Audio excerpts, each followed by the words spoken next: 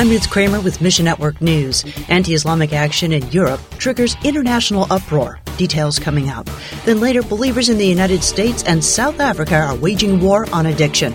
We'll unpack that story for you in just a few moments. But first, Muslim countries are in an uproar after an Iraqi refugee in Sweden burned a Quran in front of Stockholm's largest mosque. It happened on Islamic holiday Eid al-Adha, and Muslims consider it blasphemy. Morocco has recalled its ambassador from Sweden. Protesters stormed the Swedish embassy compound in Baghdad, and there have been multiple arrests in Sweden and Germany, stopping retaliation terrorist attacks. Now, Sweden's considering making protest burning the Quran illegal. Denise Godwin with International Media Ministry says, I find it sad because people are looking away when other kinds of religions are disrespected.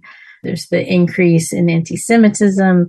There is definitely an upsurge in anti-Christianity. And so it's fascinating that disrespecting a document or a book can become an international incident when in other cases it's swept under the rug by the media or by the community. Pray that the gospel would diffuse anger with Christ's compassion. And of course, as International Media Ministries, we are trying to find ways using media to help get the good news in the local language into places that are living in very difficult times with persecutions going on.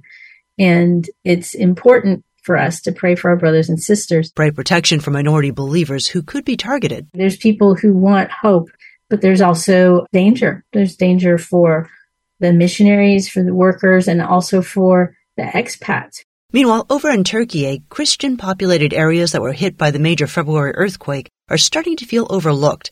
Bruce Allen with FMI tells us, in a place like Antakya, where there was a good nucleus of Christian believers, the government response has somehow idled. It started, but it's gotten pretty sluggish as of late, according to our partners, and even other internal humanitarian organizations like the Red Crescent, which is similar to the Red Cross here in the U.S.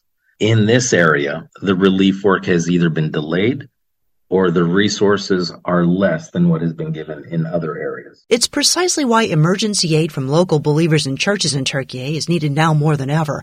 FMI-supported church planter Pastor Anver and his congregants drove 650 miles every week to bring believers in Antakya food, water, and shelter construction. They're replacing the tent shelters now with the larger hard-framed structures, either steel or wood-framed. These units include an air conditioning unit, a 2-burner stovetop, and will be more durable. You can come alongside FMI and we'll connect you at our website. And finally, substance abuse is taking a toll on South Africa's next generation.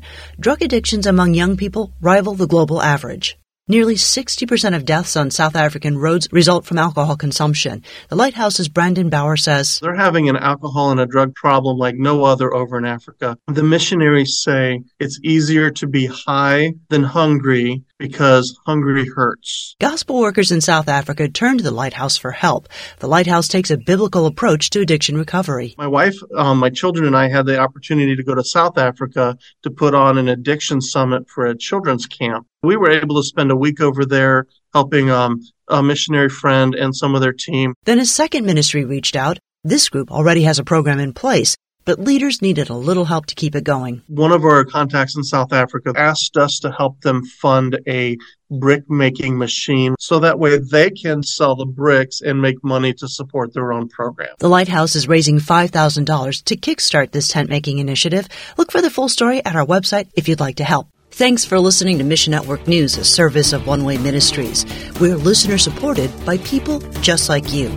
So by giving to Mission Network News, you enable us to keep the stories of God's kingdom coming. So join us here on Facebook, Twitter, or Instagram. You can also find us on Alexa, iTunes, or TWR360. And together, the Great Commission happens. Look for links at missionnews.org. That's missionnews.org. I'm Ruth Kramer.